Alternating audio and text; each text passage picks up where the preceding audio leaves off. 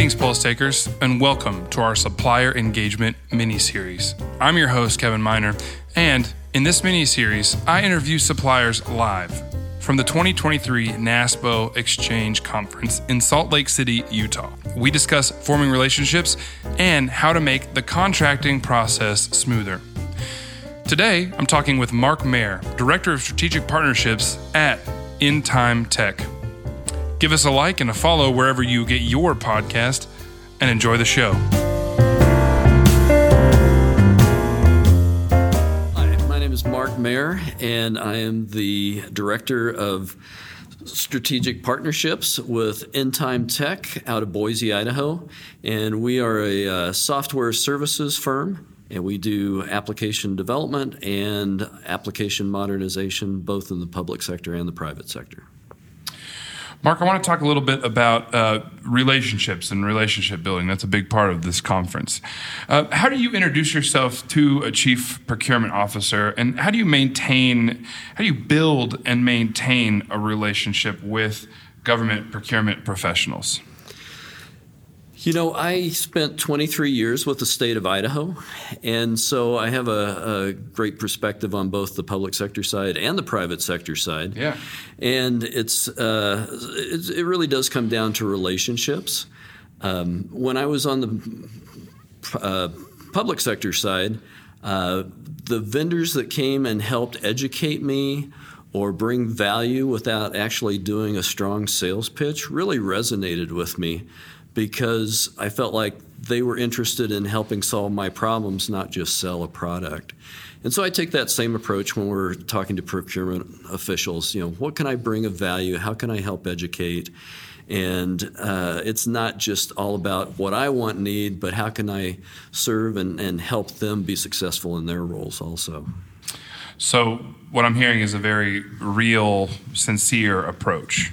Absolutely. Yeah, we look for a win-win situation where it's a good partnership and people have successful outcomes both for us and for the government agencies.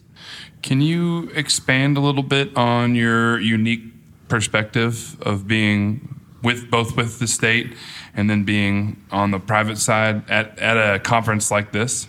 You know, it's interesting because I think a lot of the challenges both on the government side and the vendor side are very similar. You have to have a contract in place to be able to do business, and you have to have an awareness of what available solutions are out there in the marketplace. And from the government perspective, it's really hard sometimes to really know what the solutions are that are out there, because you're just so busy trying to keep the lights on and just keep things running. And so the vendor community, in my mind, really can play a great role in just helping with education and bringing solutions to the table that people in government and the procurement folks may not have time to really go out and research and understand at a deeper level. Interesting. That's a really great perspective. I appreciate you sharing that.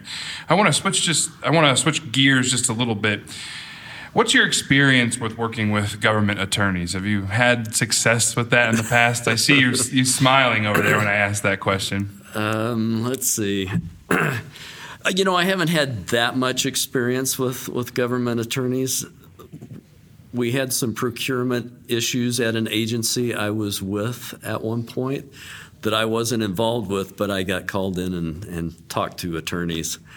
But for the most part, we really don't get into very strict legal interactions. It's usually through an agency who then talks to their attorneys, or procurement who then talks to their attorneys.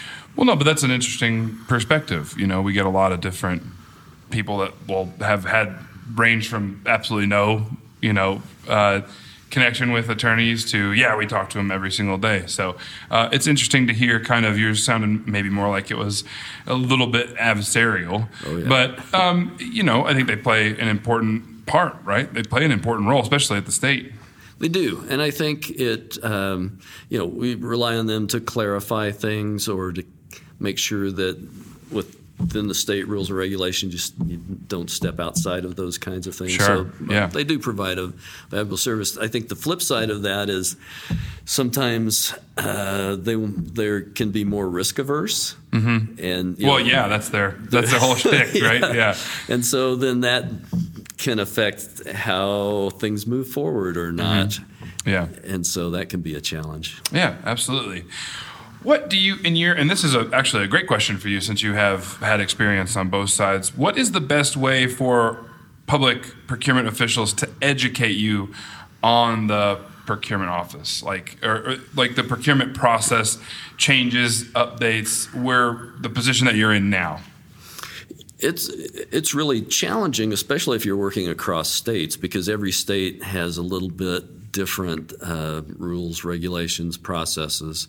So that can be challenging. I think just having ongoing conversations with the procurement folks, asking questions outside of the solicitation, just to spend the time to be able to understand the rules and regulations, what they're dealing with, what their challenges are really important.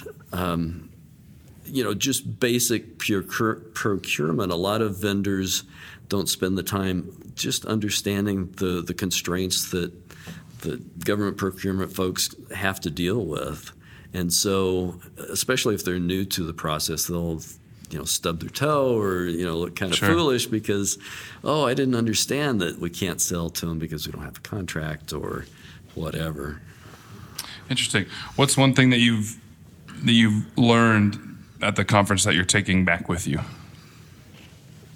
We've had some great conversations and really trying to get our heads around RFPs and the need for better ways to find better ways to build out requirements for projects.